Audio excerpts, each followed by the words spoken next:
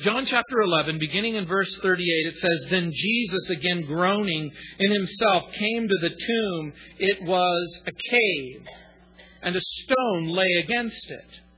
Jesus said, 'Take away the stone.' Martha, the sister of him who was dead, said to him, 'Lord, by this time there is a stench, for he's been dead 4 days.' Jesus said to her, 'Did I not say to you that if you would believe, you would see the glory of God?' Then they took away the stone from the place where the dead man was lying. And Jesus lifted up his eyes and said, 'Father, I thank you that you have heard me. And I know that you always hear me, but because of the people who are standing by, I said this, that they may believe that you sent me.' Now when he had said these things, he cried with a loud voice, 'Lazarus, come forth.' And he who had died came out, bound hand and foot with grave cloths, and his face was wrapped with a cloth. Jesus said to them, 'Loose him and let him go.' Then many of the Jews who had come to Mary and had seen the things Jesus did believed in him. But some of them went away to the Pharisees and told them the things that Jesus did." In this particular passage of Scripture, we find Jesus confronting the great enemy death in verses 38 through 39. We see Jesus encouraging everyone around him to believe a great promise of faith in verse 40. Praying with a great purpose, hope in verses 41 and 42. Shouting with great power, love in verses 43 and 44. Responding with divided hearts. Those who hear and understand and those who hear and ignore and reject. The raising of Lazarus in the 11th chapter of John is, as we have seen as we continue our study, the 7th sign recorded in the Gospel. Jesus has turned water into wine in chapter 2, verses 1 through 11. Jesus has healed the nobleman's son in chapter 4, verses 46 through 54. Jesus has healed the paralyzed man in chapter 5, verses 1 through 15. Jesus has fed the 5,000 in chapter 6, verses 1 through 14. Jesus has walked on the water in chapter 6, verses 15 through 21. And Jesus has healed the blind man in chapter 9, verses 1 through 41. And now in chapter 11, he brings a dead man back to life. And in that story, we are reminded fundamentally in the most primitive way imaginable that resurrection from the dead, the giving of life to that which is dead, becomes a type and a picture, if you will, of what it means to be saved. Dark becomes light. Death becomes life. As a matter of fact, John's Gospel is filled with life. In John's Gospel, the word life appears some 36 times. And we've already learned that Jesus imparts resurrection life. Remember what we already learned in verse 25, "I am the resurrection and the life." Jesus imparts spiritual life. Remember what he says, "He who believes in me, though he may die, he shall live." And then Jesus imparts eternal life. Whoever lives and believes in me will never die. Resurrection life, spiritual life, eternal life. And no story in the New Testament provides a more dramatic or powerful illustration, at least for me, of what it means to be a lost sinner and find life in Jesus Christ. As a matter of fact, I believed and received Christ as a teenager in March 1973. As a matter of fact, this very chapter and this very passage was the subject of the preacher's message that cool spring evening in the temporary tent that housed what was then known as Calvary Chapel, Costa Mesa. And like Lazarus, I was dead, spiritually dead in verse 14. Like Lazarus, I was in the process of unraveling. I was decaying, like verse 39. Like Lazarus, I was raised and given life. Like Lazarus, I was set free. Like Lazarus, I caused quite a stir. And the reason is because dead people typically don't come back to life. And you might think I'm exaggerating. But the reality is, when I was growing up, particularly in high school, I was that person that your parents warned you to stay away from. I was that person who, when your parents would speak to you and say, bad company corrupts morals, they were talking about me. In high school, I was voted most likely to go to hell. My brother was voted most likely to marry outside of his own species. Now, see, we're talking about a troubled family. That's a family in trouble. And when a walking miracle comes back to school, it creates quite a stir. And the same is going to be true in the life of Lazarus.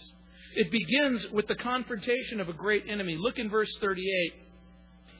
It says, then Jesus, again groaning in himself, came to the tomb. It was a cave, and a stone lay against it. Now, again, for the second time in the narrative, Jesus groans. And a description of the tomb is given. It is a cave. That means it is an orifice, if you will, that's been hollowed out of the side of a mountain. It's either a natural cave or it's a man-made cave. In the area in and around Jerusalem, as I've already indicated to you, there is a vast geologic deposit of limestone. And so natural caves form everywhere. And a recess was either cut in a natural cave or an opening, and then a huge stone was fitted either in a slot or a groove in front of the cave, and there would have been inside of the cave a recess or a ledge where the body of Lazarus was lying, 4 days dead, wrapped from head to foot in white linen cloth. And remember what the stone was meant to do. The stone was meant to hide death. The stone was meant to mask the odor of decay, the stench that would have been emitting from that place. And the stone wasn't meant to keep the dead person inside of the grave. It was to protect the living from the process that was going on inside of the cave. And so it becomes a type and a picture of you and of me. That body that you carry around with you is corrupting, decaying. You know, there comes a point in everybody's life, I think it's about 18 years old, maybe 19 years old, when you physically form about as good as you're going to get. And then from that point on, it's all sort of downhill. Now, in a perfect world, I might stretch it to 25. You might come to that plateau when you're 30, but there comes a point where you're going up and then you're going down. I don't know where you're at in that point, but I passed the point a long time ago. Jesus groans. As a matter of fact, remember what we've seen earlier in the text. We have seen Jesus weep on the outside and groan on the inside. And the reason being, of course, because he sees the pain in Mary and Martha. He is certainly aware of the grip that death has on all human beings. Jesus knows that we die because Adam brought death into the world. All of us having reaped the results of Adam's rebellion and disobedience and sin. We have inherited his guilt. We have inherited his sinful nature. And remember, when I use the term sinful nature, I mean his propensity to rebel and disobey God, his tendency to sin and again, receive the punishment and execution of God. The Bible says the soul that sins, it shall die.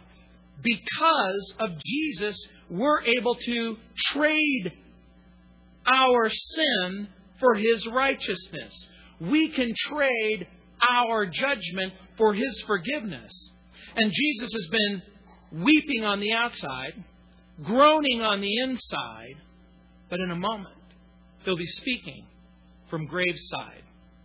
As a matter of fact, look at verse 39. Jesus said, "Take away the stone."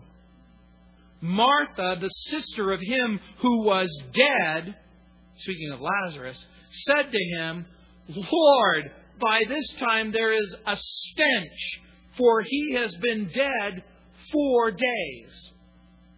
Let's just, for purposes of discussion, take it at face value. Jesus orders the removal of the stone. Martha's comment is more than just a simple statement of fact. It constitutes an objection. Jesus says, "Take away the stone." Martha's response is, "Bad idea." See, now we laugh, but I need you to understand something. Imagine one of your loved ones has died, and the funeral was 4 days earlier. And Grandma, Grandpa, Mom, Dad, brother, sister, close friend, they come out. They find you at the gravesite. They show up and they say, "Dig him up. Dig him up and open the casket." What's your response? You're joking, right? No, I'm not. What are you talking about? Why would you ask such a thing? What are you thinking? And I want you to note something else. This objection comes not from an unbeliever, but from a believer. Remember, this comes from a person who in verse 22 in this same chapter, remember Martha said, "But I know that even now, whatsoever you will ask of God, God will give you." Well, now God is asking her something. Remove the stone. And the stone becomes a type, if you will, and a picture of every objection that everyone ever has of obeying God and obeying Christ. You see, Jesus has shown up. And why has Jesus shown up? To offer comfort and support. Many believers are content to leave things alone, happy with the status quo. They want enough of Jesus to provide for fire insurance, comfort in this world, personal security, problem-free living. But if Jesus shows up and says, "I want you to do something about the sin and the death in your life, take the stone and take it away." You know, I read an interesting article this week. It goes like this. Quote, "Nature presents no greater or more curious phenomenon than the habit of certain animals to conceal themselves and lie dormant in a lethargic sleep for weeks or months. It is known that in perfect hibernators, the process of nature are interrupted during the period of this long insensibility. Breathing is nearly, and in some animals, entirely suspended. And the temperature of the blood, even in the warmer-blooded animals, falls so low that how life can be maintained in them is a great mystery. A variety of Rocky Mountain ground squirrels, when in perfect hibernation, says an observer, has a temperature that's only 3 degrees above the freezing point of water, and when taken from their burrows, they are so rigid as if they were not only dead, but frozen.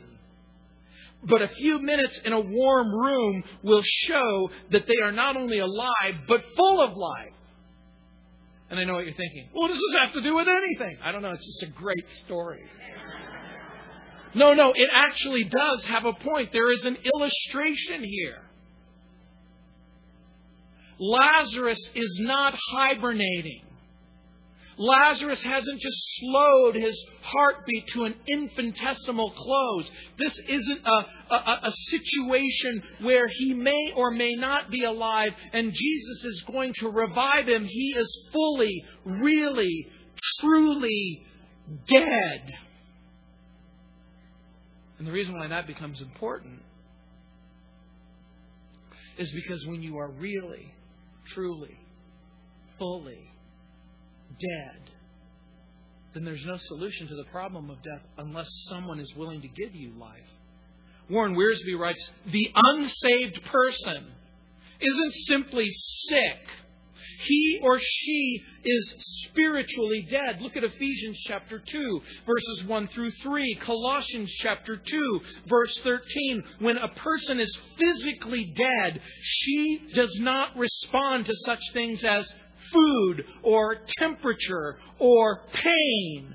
When a person is spiritually dead, he does not respond to spiritual things. She has no interest in God, the Bible, Christians, the church, until the Holy Spirit begins to work in her heart.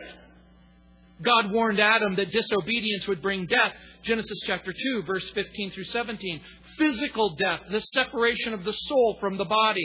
Spiritual death, the separation of the soul from God. Revelation chapter 20, verse 14, calls hell the second death.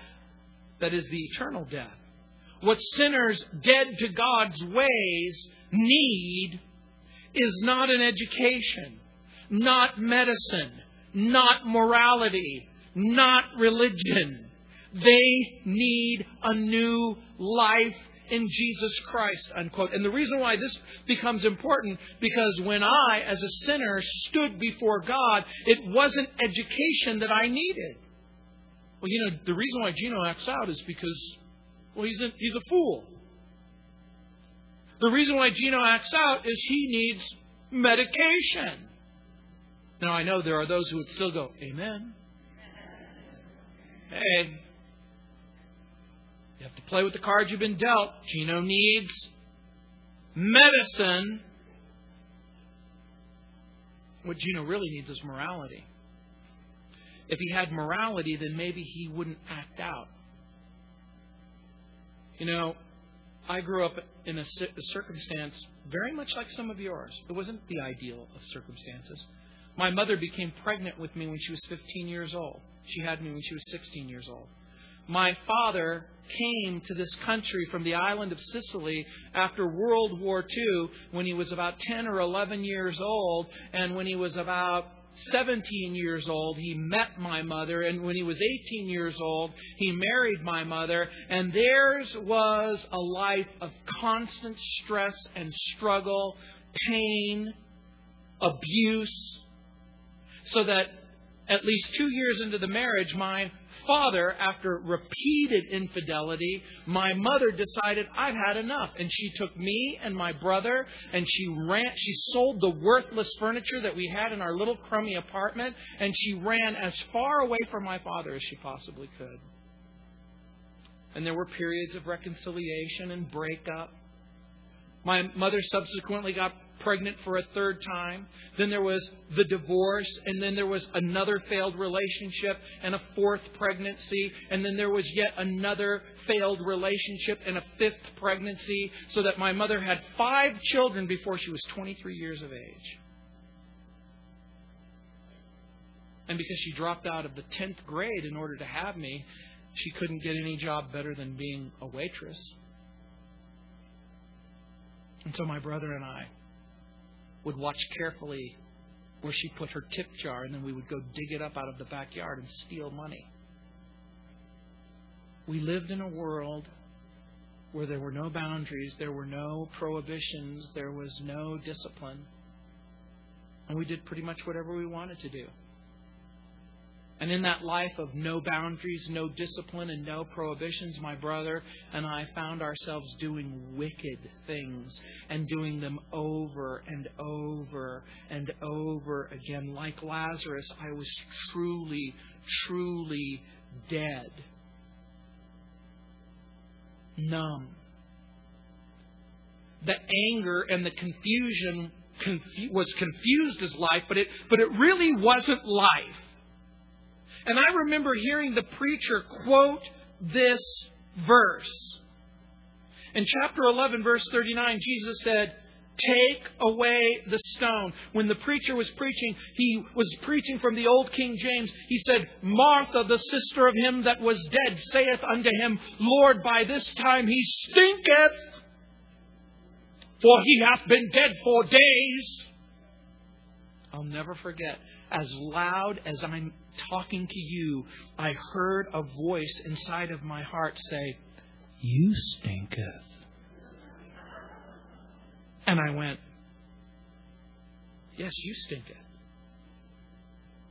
The raw sewage, the familiar odor of death is emanating from your heart. What was Mary's objection in the text became the observation of the Holy Spirit in my life. What is the past tense of stinketh? Stunketh? Whatever it is, that was me. You stink. Sinful behavior is almost always covered by excuses. But there it was in my heart. I don't know if you've ever smelled something that had died, but it's an unmistakable odor. Whether you come across a pet that has died, or whether you come across an animal that has died in the road, or whether or not you've stumbled onto the circumstances of death, it releases an unmistakable stench. And it's very, very difficult when someone comes up to you and says, well, why do you smell like death? It's hard to come up with an excuse. Well, because I am dead. And like Lazarus, I was already in the process of decay. I remember going to bed at night,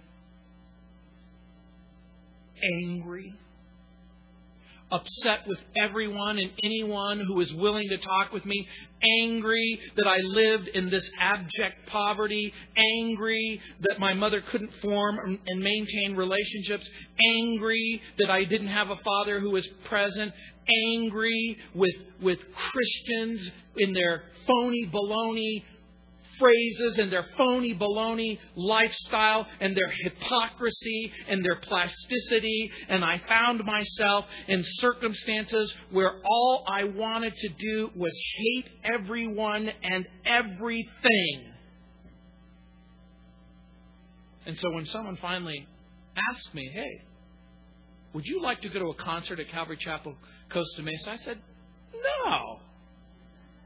Why would I want to do something that stupid? And then they said, cheerleaders are coming and there's free food. And I go, okay. But even as I said that, I'm thinking, this is wrong. Even with cheerleaders and free food, I don't want to go. But I went anyway.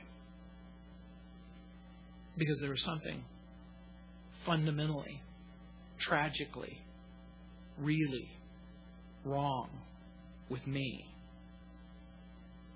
And in verse 40, look what it says. Jesus said to her, did I not say to you that if you would believe, you would see the glory of God?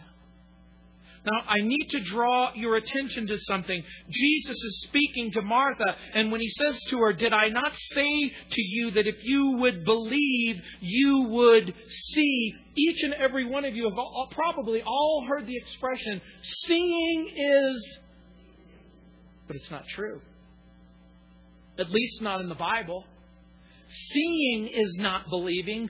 Believing is seeing. And when Jesus says, believing is seeing, and the thing that you will see is the glory of God, you should ask this question. What is the glory of God? What does he mean? What's he talking about? In one sense, the glory of God is the overwhelming and unmistakable presence of God.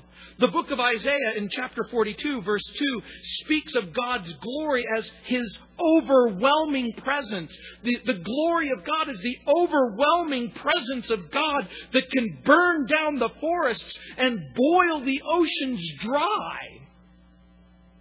The glory of God is when God shows up and He begins to speak to you and talk to you and reveal the truth not only about Himself but about you.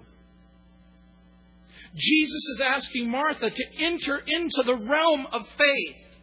There comes a time when you have to conquer complaining and set aside the objection. There comes a time that even sincere questions that require a good, sound Bible answer has to be set aside. And that's what I tried to do that day. The person who brought me to Calvary Costa Mesa, I thought, okay, this is stupid. Yes, there are cheerleaders. Yes, this is food. I'm headed down on the freeway with these freaks, and I don't know what to expect when I get to this church. And so I began to do what I always do. Argue. What about the problem of evil in the world? The guy who was driving, David McCackern, he goes, I don't know, man, but you'll see.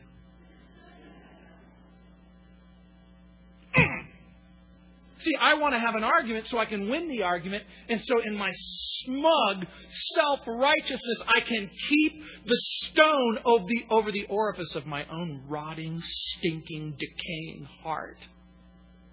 Because if the stone is rolled away, and if it's discovered that I'm really, truly, fundamentally, unequivocally, hopelessly dead, everyone's going to know it. And so I ask another question. Are you going to tell me that 750 million Hindus are going to rot in hell because they don't believe the way that you believe? Are you going to tell me that 500 million Muslims are going to go to hell because they don't believe the way that you believe? He smiled, gripping the wheel, and he said, I don't know, man, but you will see. And no matter what I said, and no matter how many times I answered, he came up with the same response. Many times we have questions and objections, but the questions and objections become not sincere questions and objections, but an excuse to put off what needs to be done, loving Him, trusting Him, believing Him. Jesus is inviting Martha into a world where you will experience mind-blowing faith.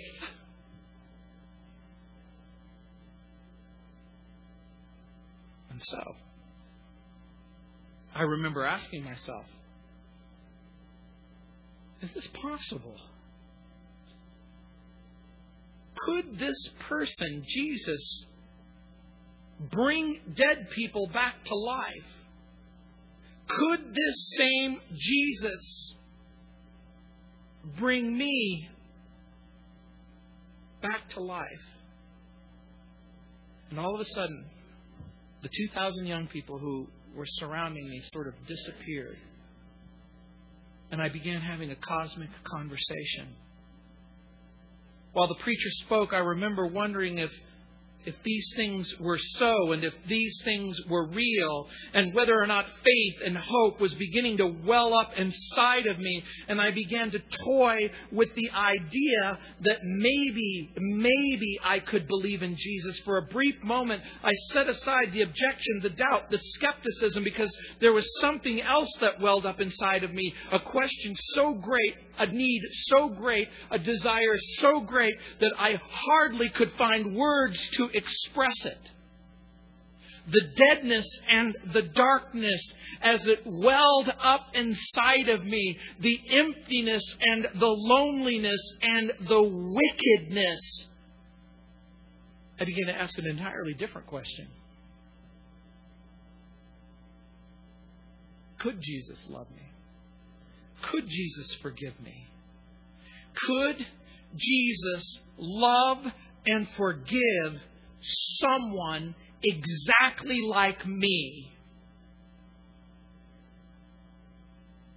I was afraid to even ask the question. Because if the answer was no,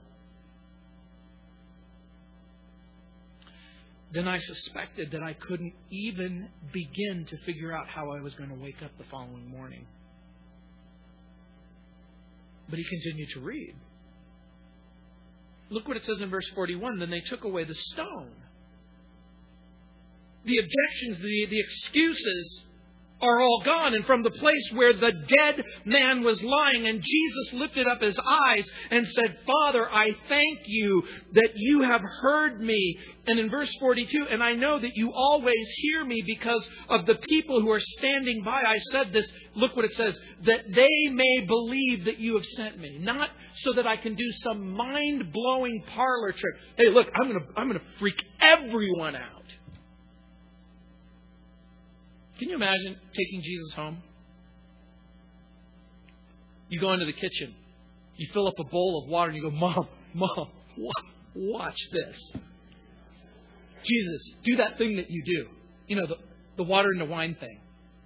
Stick your finger in there or whatever. Blow her mind. Hey, Jesus, let's go to the hospital and empty out the place just for fun.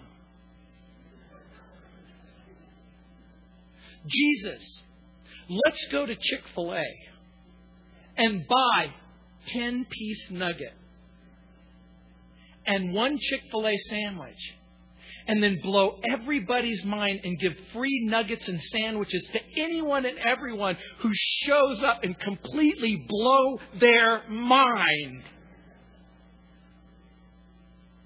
Jesus, let's go to a funeral parlor and absolutely, positively freak them out. But Jesus isn't praying for any of those purposes. He's praying in such a way that the person listening will come to the conclusion that Jesus has been sent by God for a specific task, and that specific task is to remedy the specific problem that you face. And the prayer of Jesus points to the purpose of Jesus. Jesus points out the ultimate purpose of the prayer is that they may believe that You sent me. And then Jesus addresses God not as awesome, omnipotent power who occupies all of eternity, dreadful God. He says, Father. And the reason why He says Father is because it speaks of an intimate and a continuous relationship. Jesus knows God as Father, and the Father knows Jesus as Son. We're taught to address God as Father and approach Him in the name of the Son. But just like a child who comes to his or her own parent, you come to your parent based on the relationship. You come to your parent boldly. You come to your parent respectfully. You come to your parent reverently. And Jesus repeats, I thank You that You've heard me. And He says, Father, I thank You that You have heard me. He says it twice. I think He's doing it not just simply for the benefit of everyone who's listening, but for me. Jesus. Is anyone listening? Do they hear what you're really saying? Jesus offers thanks to the Father and praise to the Father. It reminds us of the glorious privilege that He can both speak and be heard. Jesus expresses a perfect and confident knowledge of God. And so in that expression, that purpose of prayer, look what it says. Number 1, He does it to honor and worship God as Father. Number 2, to secure what is necessary to live a holy and a righteous life in order to minister to others. Number 3, to praise and thank God. Number 4, to prove and demonstrate faith and confidence in God. And number 5, to bear testimony and proclaim that Jesus is the one who's sent by God. And as He's praying that prayer, it says in verse 43, look what it says. Now when He had said these things, He cried with a loud voice, Lazarus, come forth. And that expression, he cried with a loud voice, it actually means shout. And I suspect that, like, when it says shout, it like really means shout. You know, in 1 Thessalonians chapter 4, it speaks of a time that the angel of the Lord will appear, and there will be a trumpet will sound, and a shout will ring forth from heaven. The Bible says that the dead in Christ will rise first, and we who are alive and remain will be caught up together. That expression, he cried with a loud voice, becomes in a very real sense a picture of our own future resurrection. And there are several key concepts we can glean from these very few words. The shout of Jesus matches the enormity of the miracle. I'm going to ask you a question. How much power does it take to raise the dead? You tell me. Let's do an experiment. We'll do a thought experiment. We'll all be little Albert Einsteins for a moment. I want you to imagine everyone who has ever lived, from Adam to the very last person who will ever live. I want you to imagine every man, every woman, every child ever born in every generation. Could the sum and the substance, could the collective thoughts, goodwill, intentions, could the sum and the substance of every human being who's ever lived collectively will one person back to life? The answer is no. The answer is no. But there is a person that the Bible says in the beginning God created the heavens and the earth. The Bible says that He spoke and the worlds came into existence. With His words He said, "Let there be light," and there was light. He said, "Let there be life," and life existed. The same voice that spoke the universe into creation speaks, and Lazarus comes back to life. The shout of Jesus is powerful, and the shout of Jesus is personal. And I remember someone said, "Hey, you know, there's a reason why Jesus said, 'Lazarus, come forth.'" And I said, "Why?" And he said, "Because if He just said, 'Come forth,' every dead thing in the sound of His voice would have become out of the nooks and the crannies of every tomb everywhere in Jerusalem, and it would have been night of the walking dead." But you know what's really interesting? That very thing will happen. One day, every dead person will come back to life. That's what it says in John chapter 5, verse 25. Remember where it says, "Most assuredly I say to you, the hour is coming and now is when the dead will hear the voice of the Son of God, and those who hear will live." Verse 26, "For as the Father has life in and of Himself, so He has granted the Son to have life in and of Himself, and has given Him authority to execute judgment, because He's the Son of Man. Do not marvel at this, for the hour is coming in which all who are in the grave will hear His voice, and they will come forth, those who have done good to the resurrection of life, and those who have done evil to the resurrection of condemnation."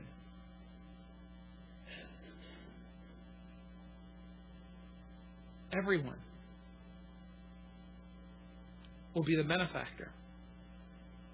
Jesus has made it abundantly clear that He came back to life, and because He comes back to life, everyone else will come back to life. Here's the question. How do the dead hear? How does Lazarus in the tomb hear? How does the shout of Jesus penetrate both the walls and the linen and the deadness of His own circumstances? I read this incredible illustration. The piano can produce different pitched sounds from 88 keys. The human ear can distinguish over 2,500 different tones. Even more remarkable than the variation in pitch that the human ear can detect is the intensity of sound which the human ear is capable of hearing. The human ear can detect sound frequencies that move the eardrum as slightly as a billionth of an inch. This incredibly small movement is less than the diameter of a hydrogen atom. Our hearing is sensitive, so sensitive that we can hear the faint sound of blood coursing through our own veins when standing in a soundproof room. Over 100,000 hearing receptors in the ears send impulses to our brain to be decoded and interpreted. Imagine Lazarus wrapped from head to foot with the napkin over the surface of his head. All of a sudden he hears his own blood rushing through his own veins. And he opens his eyes. And he sees nothing. And he says, "This is such a raw deal! To be snatched from heaven for the earth. To be taken from indescribable joy to, being with you."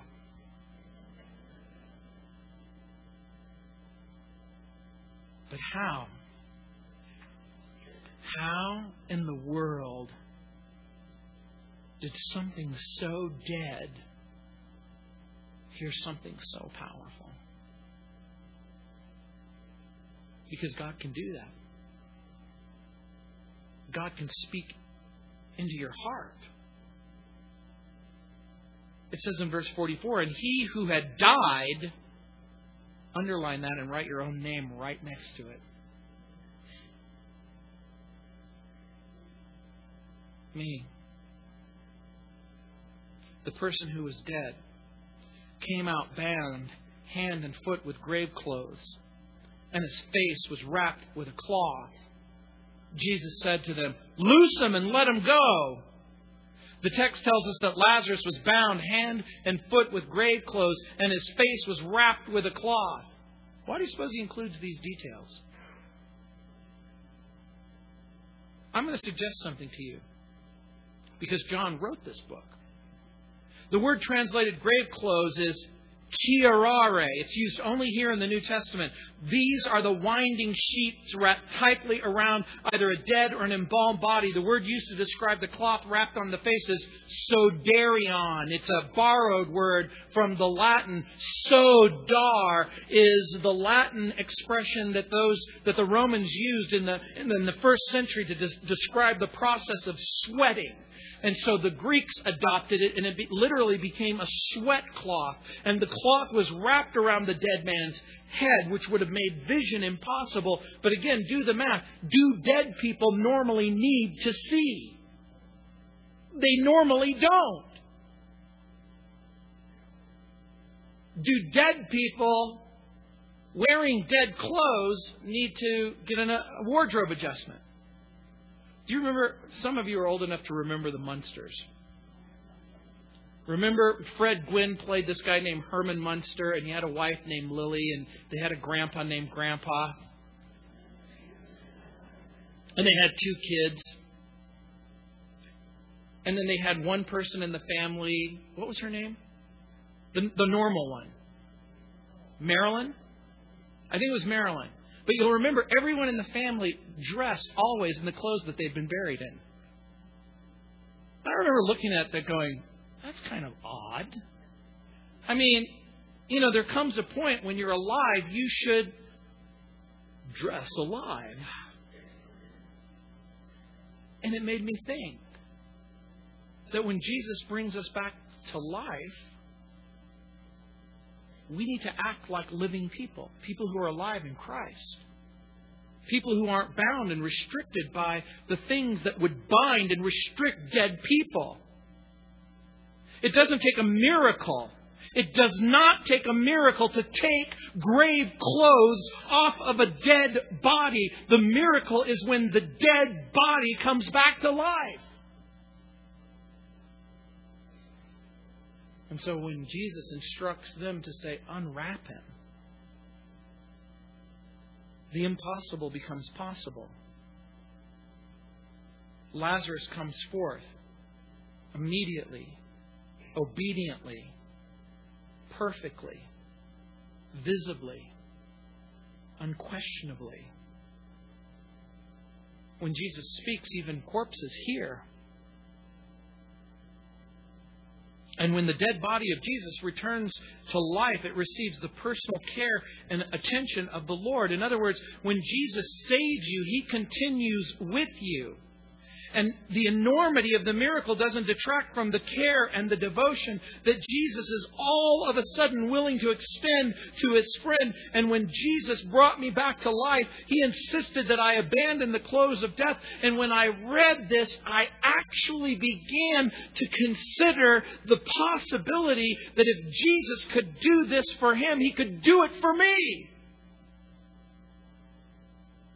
And that's when everything changed. On that spring night, March 3rd, 1973, there were thousands. There was at least 1,000 people in the tent. And I'll never forget, the person speaking that evening extended an invitation for those who wanted to believe and receive, to believe that Jesus Christ was who He said He was. He gave an opportunity. And out of the 1,000 people who were there, and how many people came forward? 3. Me and 2 other people. I didn't tell you in the story that earlier I had ditched the people who had brought me. I was so frustrated. I didn't want to have anything to do with them. I found a place to sit by myself, lost in this crowd of a group of people. And when I got up, the people who had brought me leaped to their feet and began to scream, "Gino!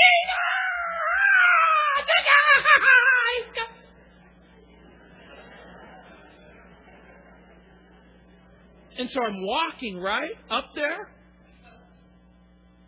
And you should have seen the utter look of disappointment on the preacher's face. And I'm thinking, how does this guy know me? It wasn't until years later that he told me that it wasn't unusual at Calvary in the 1970s, particularly at that time in that spring and summer, for literally hundreds of young people to come forward. That's part of the tragedy. In John chapter 11, verse 45, look at what it says. Then many of the Jews who had come to Mary and had seen the things that Jesus did believed in Him. There is a bitter sweetness to this verse. Look at that word many. It should say all, shouldn't it? The reaction to the prayer, the reaction to the power of Jesus is divided. Some believe, but some cause trouble. The sensible response is believe. Again, John's gospel invites the reader or the listener, think about it. He's turned the water into wine. He's healed the nobleman's son. He's healed the paralyzed man. He's fed the 5,000. He's walked on the water. He's opened blind eyes. He's brought a dead person back to life. How can you listen to that and see that and remain unconcerned and unconvinced?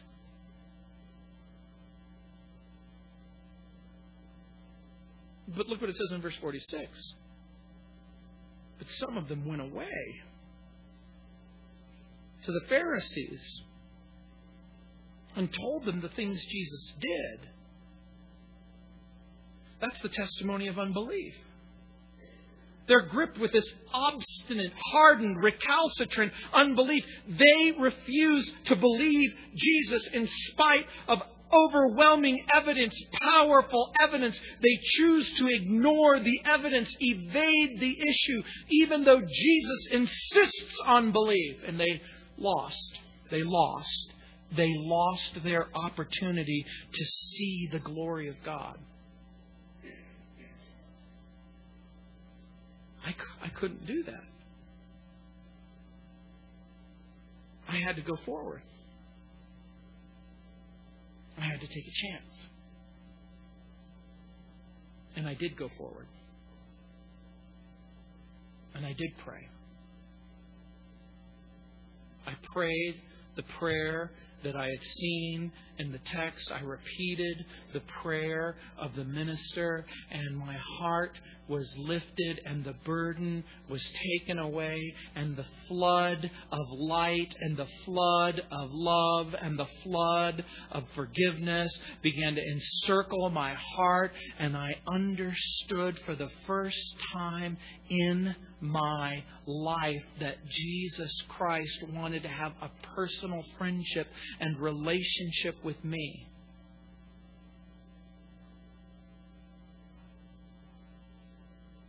The unbeliever is usually too polite to think in terms of getting rid of Jesus. But that's exactly where it says, but some of them went away to the Pharisees. Not only were they not willing to receive Jesus, they wanted to get rid of Him. That's been my experience. There are people who will have Him, and there will people who won't. And they'll say to their wife, they'll say to their husband, their brother, their sister, their mother, whoever it happens to be, their family, their friend, they'll close their ears and they'll close their Bible and they'll refuse to come to the church. They close the Bible and they go, look, I've had it. No God, no Jesus, no church. I don't want that. And then they'll start putting the stones back on the orifice of the tomb that they call their life. They'll put another rock there. Well, why couldn't God make the evidence clearer? Put another stone. How can I trust the Bible? Put another stone. How do I know that this preacher isn't lying to me? Put another stone. What if Calvary's a cult? And pretty soon, the entryway is so secure. It's a fortress. You have no intention of ever believing. And by the way, from this point on, all the way to the end of John's Gospel, the rest of the Gospel will be filled with the religious leaders' attempt to do away with Jesus forever. That's the challenge that you're facing and that I'm facing. The people who come and the people who go. The people who hear and the people who don't. The people who believe and the people who get up and find a way to ignore Him for the rest of their life. That's the dividing line that some of you might be facing right now. But I'm hoping you'll do the right thing. I'm hoping that you'll ask and answer the same questions I did. Will Jesus hear my prayer? Will God hear my prayer? Will He forgive somebody like me? Could He change someone like me?